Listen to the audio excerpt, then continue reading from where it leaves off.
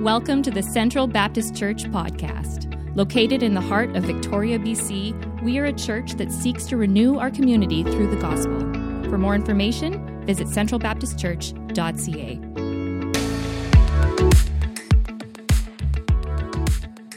Well, good morning, Central Baptist Church. My name's Paul Park, and I serve as a pastor here at South Delta Baptist Church in Tsawwassen. We're right by the ferry, so it's not even that far from where you guys are in Victoria. I love sharing the Word of God with anyone who would listen, so today it's a privilege to share God's Word with you. But also, it's a real privilege for me right now because I actually visited your church a couple times and worshiped with you, and I absolutely loved every time I would go to Victoria and visit your church. I loved it. And actually, our staff and our whole fellowship family actually were supposed to gather at your church right at the beginning of the pandemic last year. Obviously, it got canceled, but we had our annual convention scheduled to be at Central Baptist Church in Victoria. Our whole team was super excited to go to Victoria and be together. But it's so sad that we're not able to do that in person. But I'm very thankful for the technology that allows me to serve your church family in this way. So it is absolutely an honor for me to do this. Just for your context, I live here in Tsawwassen, like I said, not far from Victoria, and I used to love going to Victoria for weekend trips or even day trips with my wife, Sarah. This is one of our favorite things to do. We used to go at least once or twice a year, and if time allowed it, we would go multiple times a year. One of our favorite places, of course, has to be Beacon Hill Park. And as we walk around that park, we loved visiting Beacon Hill Drive-In for the best soft-serve ice cream we've ever had. We're a little bit of a foodie kind of a couple, so absolutely love Pagliacci's, redfish, bluefish. Oh, I miss being able to go to Victoria. Obviously, I haven't been able to go for the last year and a half or so, and I miss that great city. So today, as I get to serve you in Victoria, I feel like there's a little bit of a connection here.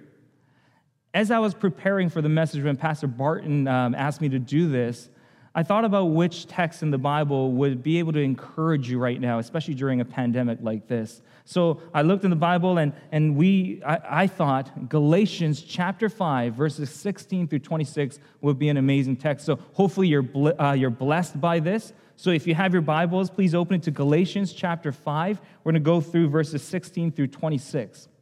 And as you open your Bibles and as you find that passage, I want to give you a little context about myself and my wife, Sarah. So we got married about 6 years ago, and now we have two beautiful children. Nathan is our oldest. He's 4 years old now, and we have a daughter named Christiane. And Christiane is just 3 months old, so you could probably imagine that we are quite a busy young family right now. Life is a little bit chaotic at home, especially with the pandemic. It's not easy, I must admit. But we're still thankful, and we're absolutely blessed. But one of the things that we noticed was having a family of four now, it's a lot more limiting in what activities that we could do, especially because we have such a young child at home. You know, we once used to love going for walks, and we would do that quite frequently. In fact, when Sarah and I first started dating, our favorite activity to do together was to go on a walk around the beach. We loved White Rock Pier, Crescent Beach, and other places. We even loved going to Victoria and walking around downtown Victoria, Beacon Hill Park, by the water there, and we just love walking around. We don't even need a destination, really. Just the fact that we could walk holding hands was a beautiful experience. One of those early days of dating, though, my wife Sarah had a knee injury. And in fact, she had 3 knee surgeries on that knee. So I was very mindful of this. So when we did go for our walks, I was careful to pace myself so that Sarah was comfortable. If her knee was doing okay that day, we would go for a little bit of a walk, but we'll still make sure that we take enough rest. If there's a park bench, we would sit down and enjoy our conversations, maybe grab a snack and enjoy our time and then go for a walk again. If she was having a bad day and there was a lot of pain in her knees, of course, we would cut the walk short and we would head into a restaurant or a coffee shop and we would enjoy each other's company that way.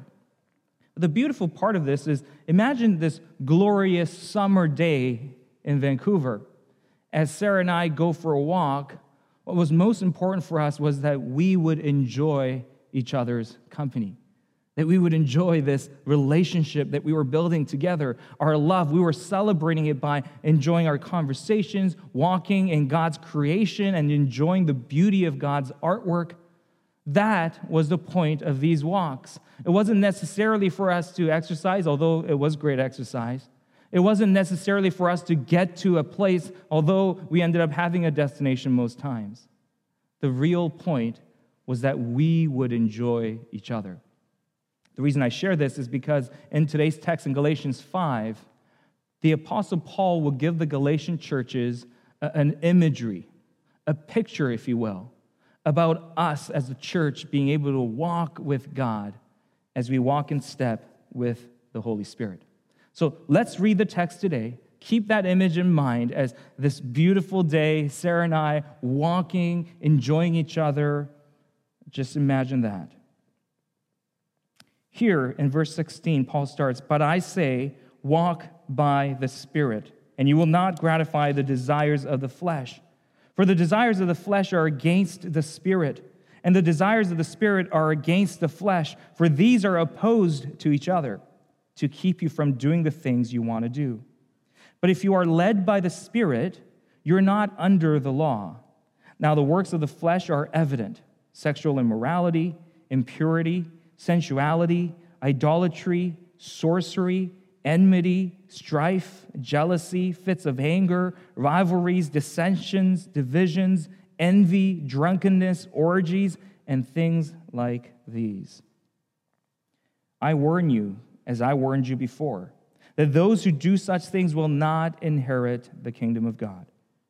But the fruit of the Spirit is love, joy, peace, patience, kindness, goodness, faithfulness, gentleness, self-control. Against such things there is no law. And those who belong to Christ Jesus have crucified the flesh with its passions and desires. If we live by the Spirit, let us also keep in step with the Spirit. Let us not become conceited, provoking one another, envying one another." Amen. Thus far is the reading of God's word for today. Now, just note here, in 3 verses of this passage that we read, there's these allusions to the fact that there's a walk happening. There's a walk between the Galatian churches and the Spirit of God. Listen to this again in verse 16. Paul writes, "But I say, walk by the Spirit." Walk by the Spirit. And then in verse 18, Paul continues, "But if you're led by the Spirit," so the Holy Spirit is leading. He's walking in front and leading this church. And then again in verse 25, Paul writes, "If we live by the Spirit, let us also keep in step with the Spirit." 3 times, we get a very clear indication. Paul is drawing a picture here. He's depicting the fact that the church is on a walk with God. Reminds me of Genesis chapter 1 and 2, where you see Adam and Eve, before the fall of man, they would normally go for walks. That's why in chapter 3 of Genesis, we find that when Adam and Eve sinned, God came looking for Adam and Eve, as he always did, walking with them in the cool of the day in the Garden of Eden. You see, we were always designed and created to walk with God. Maybe not just literally, but figuratively as well. We were supposed to enjoy his beautiful presence. We were never supposed to depart his presence. That happened because of sin and the brokenness that ensued. But the way we were created was to enjoy God's perfect presence in our lives. And Paul's talking about that, right? Verses 16, 18, and 25. He's talking about you got to walk by the Spirit. You got to be led by the Holy Spirit, and you got to walk in lockstep with the Spirit of God. That's the vision. That's the goal for all humanity. That's the beauty of life. So Paul is telling the Galatian churches, and in turn, he's telling us that we have this opportunity to walk with God. Now, what does that look like, walking with God? Well, I started the sermon by saying that, hey, Sarah and I, my wife and I, we love going for walks. Now, we regret that we can't do it as often as we would like because of our family life stage right now. But when we were dating, man, I couldn't wait. Every day after work, I just wanted to pick up Sarah and go for a nice walk. But think about it. What if I said in those walks, hey, Sarah, I know your knee's a little bit hurting right now, but why don't you sit on the bench and wait? I'm going to go off and do my thing. I got my Fitbit on. I got to make sure I got my steps in today. You don't do that. When you're on one of your first dates and you're trying to build this relationship where you're trying to impress this woman, you don't just say, hey, I gotta fit in my steps. You wait here. I'm just going to go and book it. You don't do that, right? Now, when you're married, maybe 10, 20 years, that's what some married couples might do. But for newlyweds, for newly dating couples, this isn't what you do. Now, I want us to imagine, figuratively, when we go for a walk with our Holy Spirit, are we trying to pace our steps so that we're actually in step with the Spirit of God? Or do we just have our own destination and agenda in mind and we want to just get there? We don't care if the Spirit of God is beside us, or maybe we left him in the back, or maybe he's gone and I'm not following. Whatever the case, what Paul is presenting here in Galatians 5 is that we have the opportunity to walk with the Holy Spirit. Did I ever think that walking with my wife was a chore and I didn't want to do it? Absolutely not. I was in love with her, and I still am. So when I walk with her, it's not like, man, Sarah, can't you just keep up? No. When she needs a break, I love sitting on the bench and just talking, hanging out. And when we're ready to go again, love walking again. That's the thing. The destination's important when we go for these walks, but what's really important is standing right beside me, walking with the one whom I love so dearly. And that's the picture that Paul's inviting us into. He's saying the God of the universe wants to walk with you. He wants to journey with you through your life, through the challenges and the joys, through the successes and the failures. He wants to be right there with you. He wants to lead you. He wants to walk alongside you. He wants to support you from behind and help you get moving when you're stuck. This is the God that we have, and it's the beauty of this walk that we call the walk of life. And so Paul gives us these pictures. But let's delve into the text a little bit more. Verse 16, Paul starts, I say to you, walk by the Spirit, and you'll not gratify the desires of the flesh. For the desires of the flesh are against the Spirit, and the desires of the Spirit are against the flesh, for these are opposed to each other. Now, Paul opens up this section like this. Paul says, hey, there's the desires of the flesh, and then there's the desires of the Spirit, and they are opposing each other. They're at odds with each other. Now, you might have expressed this before, but we live in a broken world where sinfulness abounds. And when we live in this broken world as Christ followers, you could imagine that there is opposition between the forces here. There's the brokenness and the sinfulness of this world that wants to pull us away from the presence of God and lead us astray into a faraway place where we can't enjoy God, and more destructive and broken things happen. And then there's the Spirit of God that indwells us, continuing to lead us to a closer relationship with Him so that we may enjoy life, so that we may not do this life alone, but that we may walk closely with Him.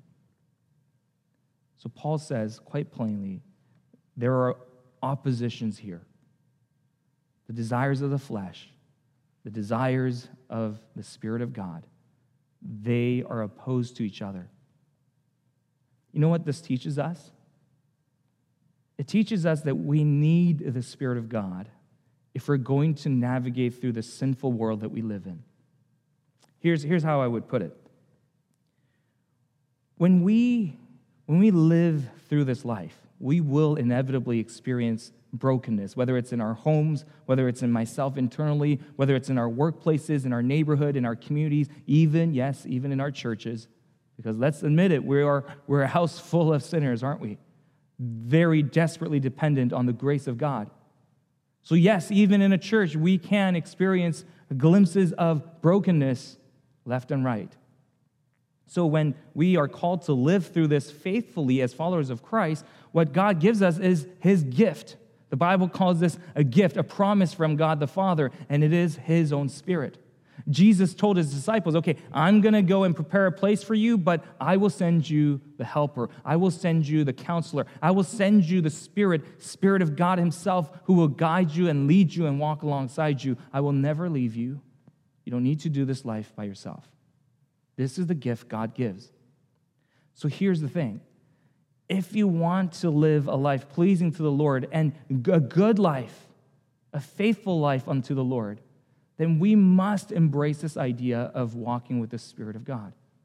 Because without it, we can't oppose our sinful desires. We can't oppose the desires of our flesh. That's what Paul's talking about. The desires of the flesh are at war with the desires of the Spirit. And therefore, without the Spirit of God in our lives, we will naturally tend towards the desires of the flesh. The only way we can battle sin, the only way we could actually be free from sin, isn't by keeping the law, isn't by just saying, I'll do better next time. It's actually by inviting the Spirit of God into my life and walking closely with him. See, the problem in the Galatian churches, this letter written by the Apostle Paul was most likely written to cities that Paul planted churches in, like the cities like Iconium, Lystra, Derbe, and you'll get Pisidian Antioch. All these cities that Paul planted churches in the southern Galatian region. Paul's writing a letter to these churches because these churches had a problem. When Paul left, he left with the gospel in their hands. He preached the gospel, he taught it, people accepted it, they came to Jesus, they were transformed, they were living a totally new life, gospel-focused. And then there were these false teachers who came in and taught a false gospel. They started saying, Jesus is good, but you see, you still need to get circumcised. You still need to obey the law of Moses, and then you'll be okay with God. Then you'll be righteous. But without it, Christ isn't enough.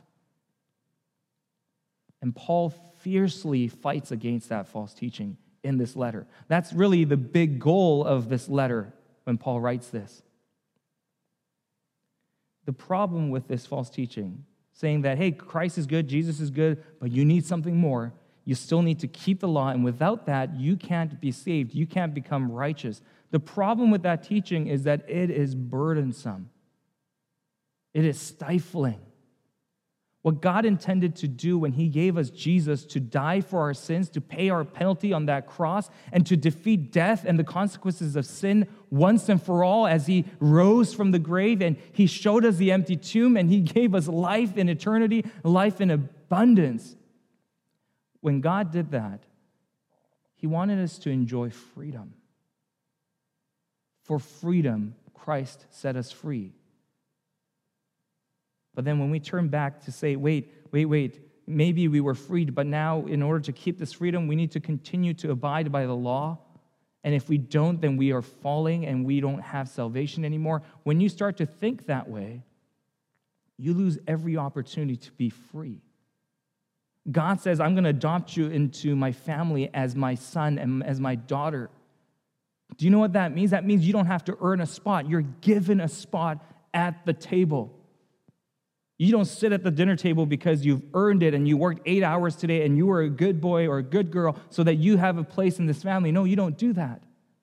You see, when my son Nathan does something wrong and he knows he did something wrong, he comes and sometimes he asks me, Daddy, do you still love me? I've been trying to teach him, Nathan, why do I love you?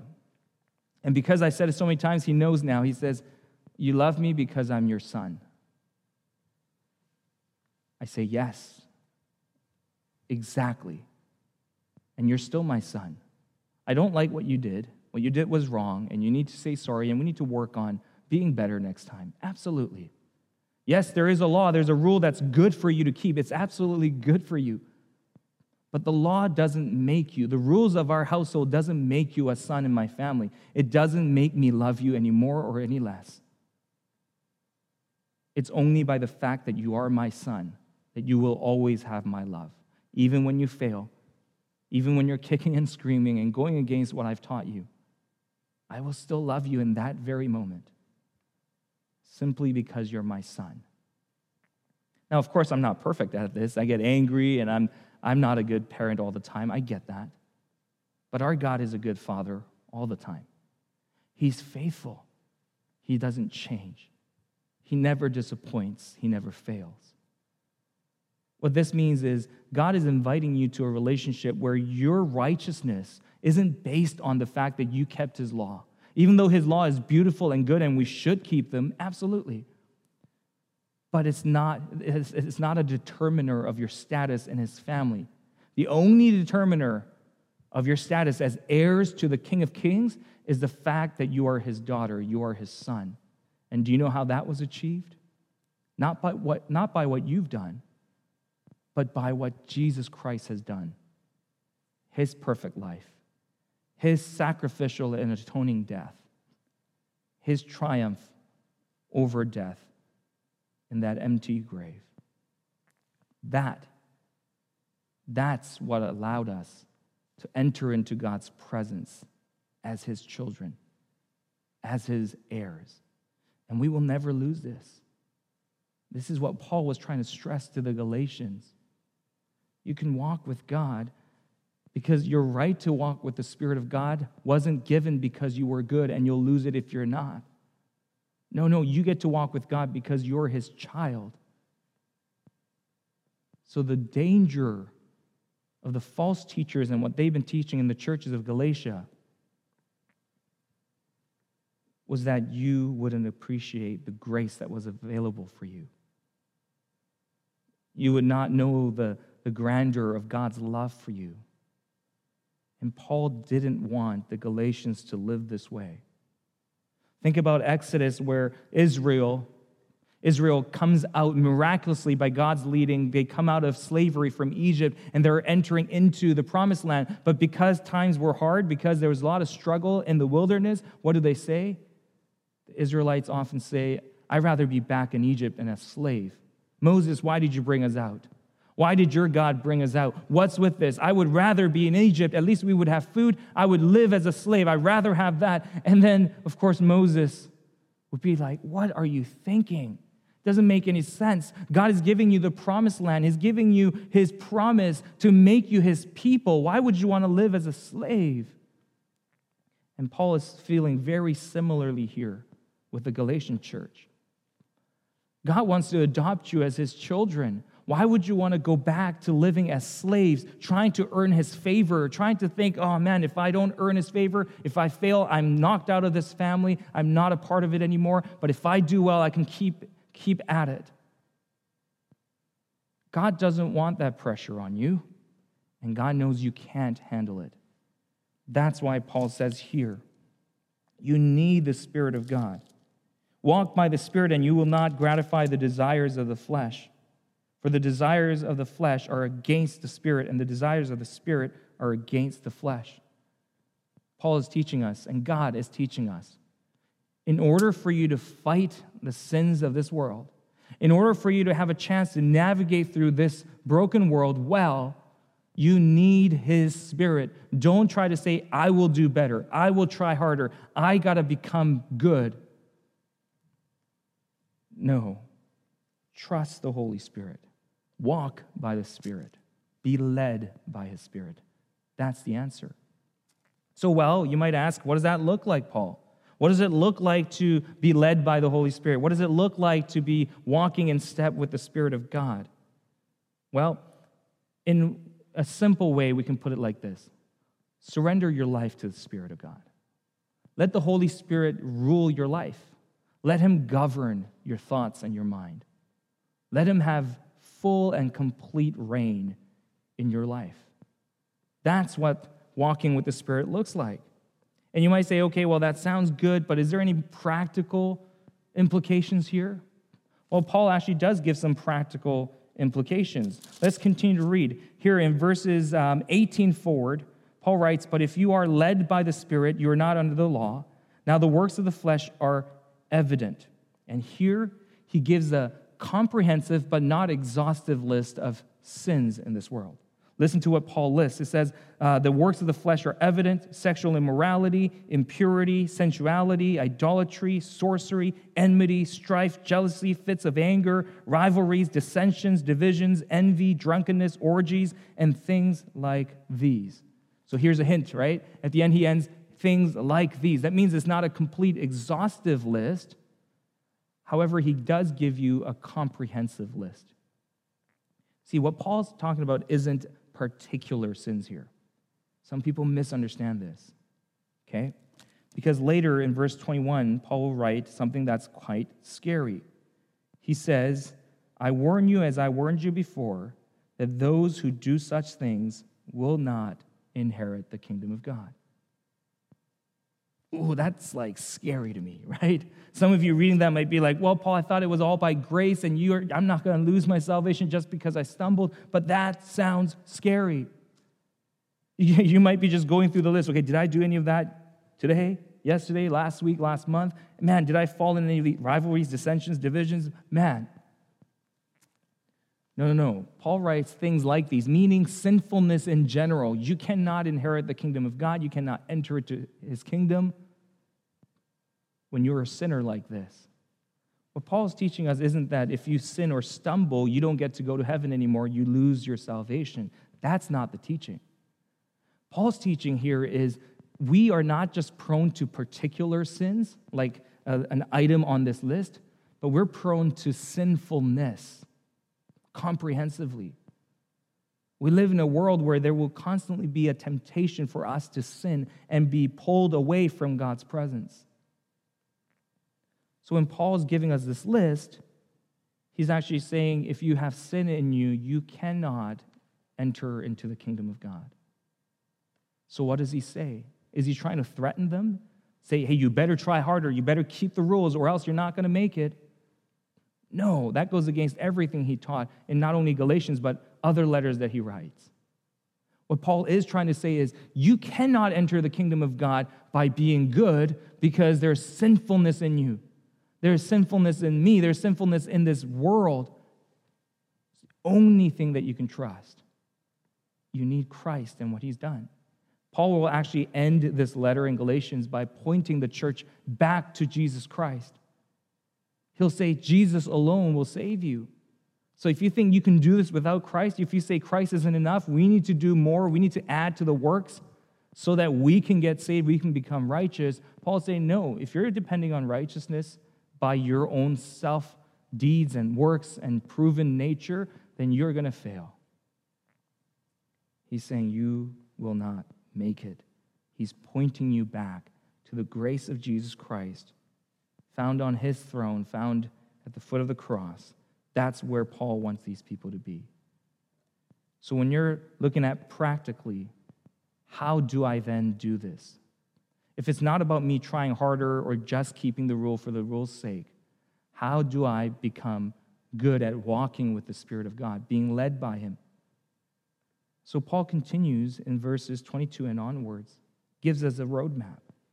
He writes, but the fruit of the Spirit is love, joy, peace, patience, kindness, goodness, faithfulness, gentleness, self-control, and against such things there is no law. I love this list. This is actually Galatians 5, verses 22, 23. That's one of the first Bible verses I've ever memorized as a child. And actually, my son, Nathan, who was only 3 last year in children's ministry, he went through the fruit of the Spirit, and he actually memorized all of them. He did crafts and songs that reminded him of the list here. So I want to help you out. If you've never memorized the fruit of the Spirit, this is going to hopefully help you memorize it now. Okay? In children's ministry, this is how they teach them. Okay? They do the actions: love, joy, peace, patience, kindness, goodness, faithfulness, gentleness, self-control. All right? You might think, oh, man, this is a little cheesy, Paul. I'm not following. But hey, if you're on your couch by yourself and no one's looking, just do it. Do it with me. Okay? Memorize this together. Okay, we'll take it in chunks of 3, all right? Love, joy, peace, patience, kindness, goodness, faithfulness, gentleness, and self-control. You might be wondering, why are you even doing this, Paul? Why is it important to memorize these verses? Why is it important to know this? Well, because, like I said, this is a roadmap to understand how we would measure the fact that we're walking by the Spirit of God.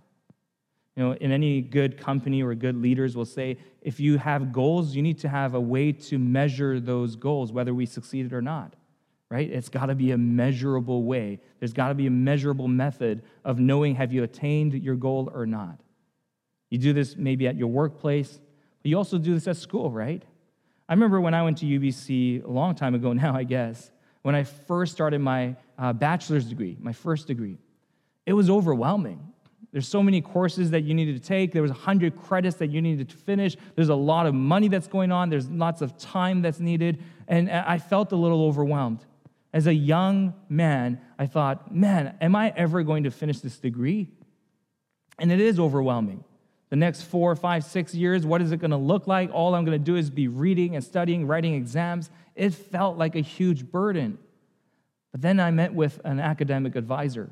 And like any good academic advisor would do, she sat me down and said, hey, Paul, here's what you're going to need. Here's the academic roadmap. You need 6 credits of sciences. So I took Earth and Ocean Sciences and astronomy because I'm not really a good science guy. So I wanted to take some courses that I thought were easy. I was going to be an English major, so I needed an English 101, 210. I had these prerequisites that I needed to fulfill. And then, of course, I needed 12 credits of electives. And there were so many courses, but they were broken down into chunks that I could understand and fathom. And then every time I completed a course, there was a check mark next to the requirement. I would say, okay, I see where this is going. Now the 120 credits didn't seem so overwhelming after all. Yes, it was still a slow process, but I can see how I would get there. I can see every step that I would need to take. See, that's a good academic advisor. They give you a roadmap. And God gave us a roadmap.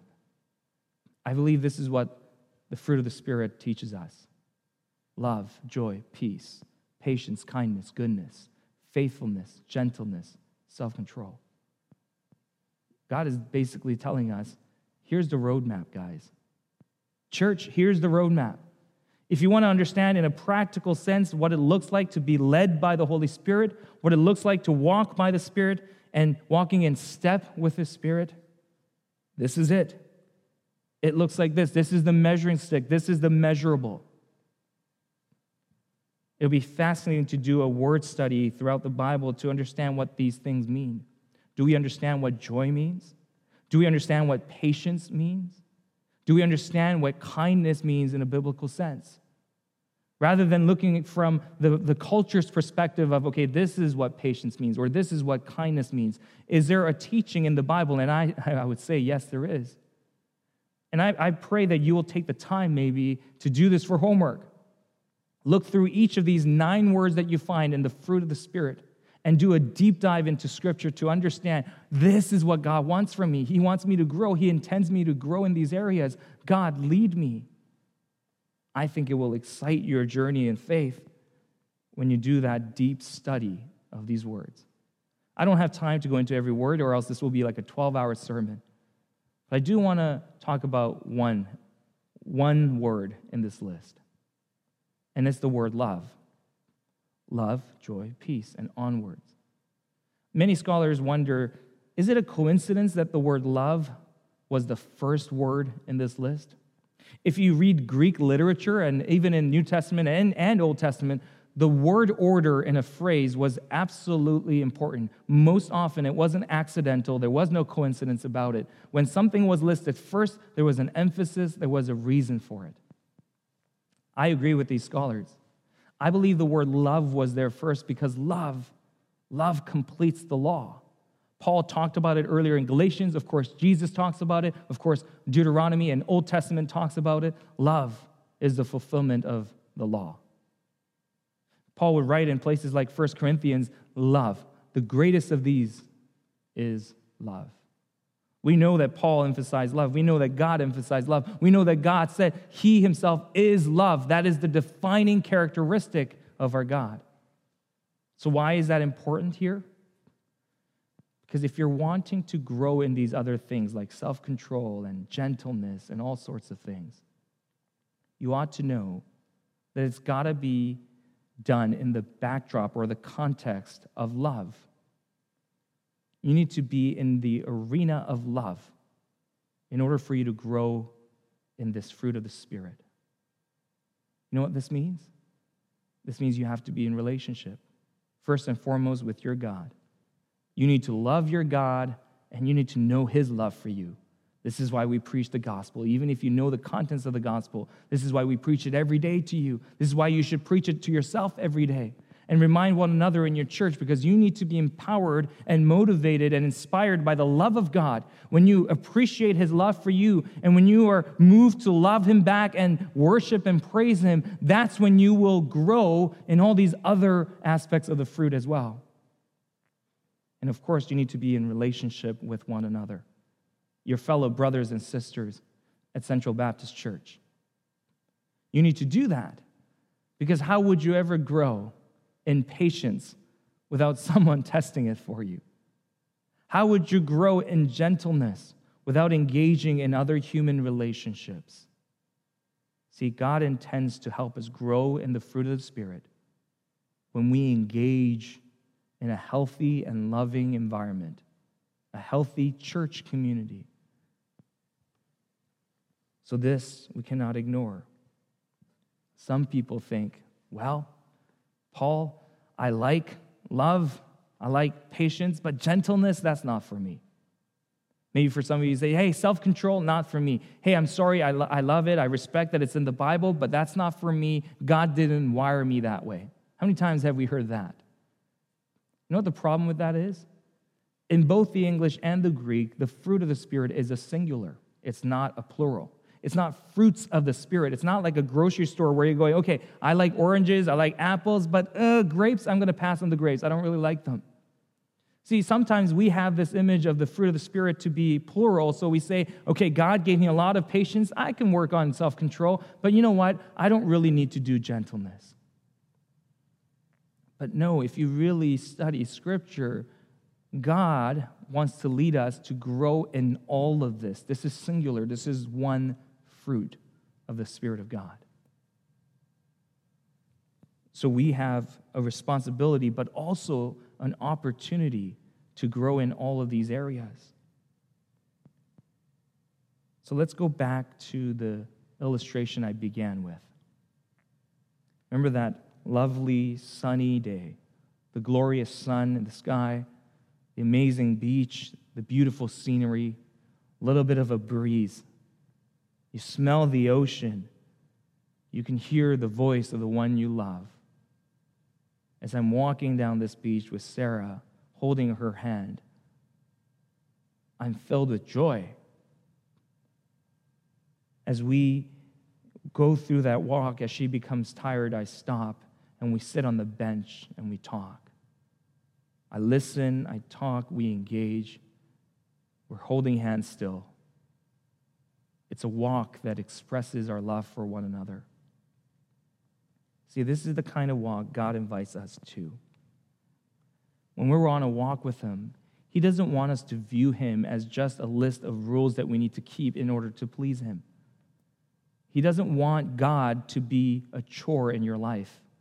He doesn't want to occupy this space in your life that just has, okay, I'll give you this, God, but the rest I don't want to give. He doesn't want that kind of a relationship with you. He wants all of you. He wants to walk with you. He wants to lead you. He wants to support you. He wants to pick you up when you fall and when you fail. He's not going to ditch you because you fell. He's not going to be like, see you later, I'm off. No. He's going to sit down on the bench with you. He's going to tell you, it's okay. Let's take a little breather. But once you're ready, we can get back up and walk again. We'll get there. Don't you worry. I'm holding your hand. This is our God. At the very end of our text here, in verse 25, we see that if we live by the Spirit, let us also keep in step with the Spirit. The Greek phrase, keeping in step, this phrase actually is used in the military sense, where you see a group of soldiers marching, and they're marching in step with one another. They're so in unison, they're so united that it looks like one group, one body moving together. Everyone is perfectly aligned with one another.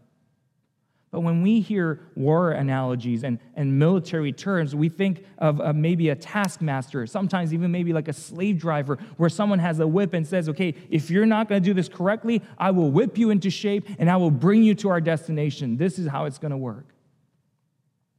It's true that Paul uses militaristic terms all throughout his letters and here in Galatians as well. But I think if we only see God as this taskmaster whipping you into shape so that you become good, I think you're missing the point. I think you're misunderstanding God. Because that's what the Galatians believed. They started buying into these lies, thinking that maybe that's how God is. So Paul reminds them, do you know why this fruit is called the fruit of the Spirit? Because it's his fruit. Because it's reflective of him. Because it's reflective of our Lord Jesus Christ and his Spirit. He is love. His very nature defines for us what love is.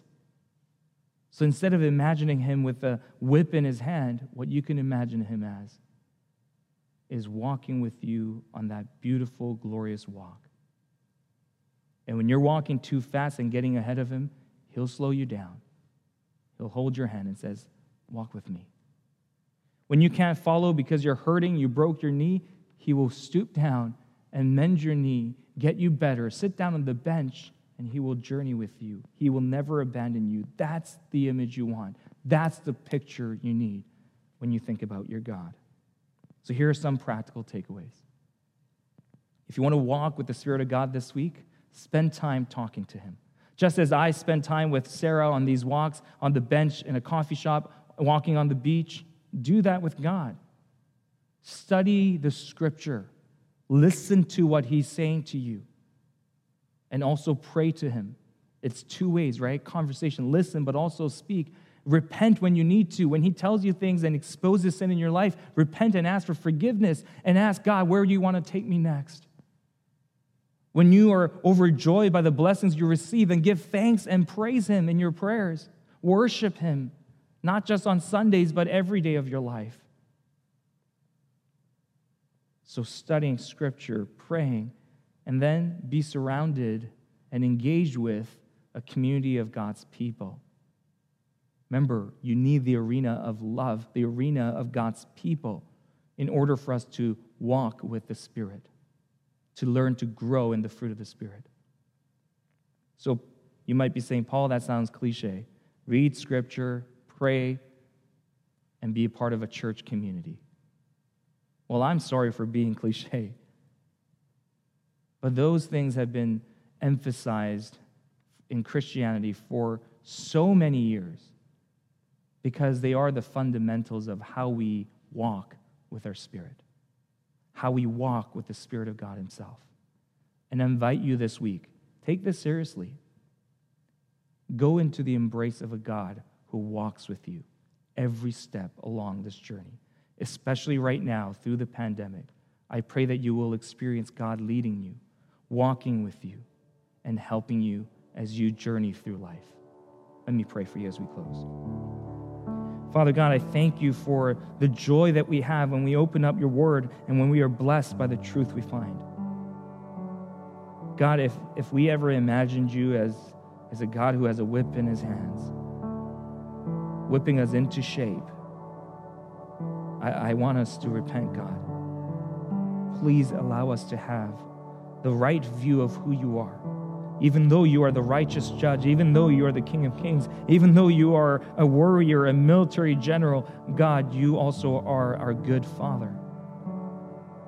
You are one who loves to walk with us.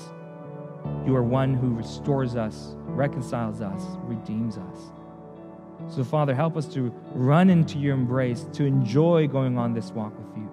Not doing it as a chore, not doing it to check off boxes in our faith journey, but God, help us to really understand and appreciate what it's like to walk with you and to be led by your Spirit. May we experience this week as we live. In your mighty name we pray. Amen. If you were encouraged by today's message, be sure to rate us and hit subscribe on Apple Podcasts, Spotify, or wherever you get your podcasts. To experience other talks, videos, and gatherings, visit us at centralbaptistchurch.ca. Thanks for listening to the Central Baptist Church podcast.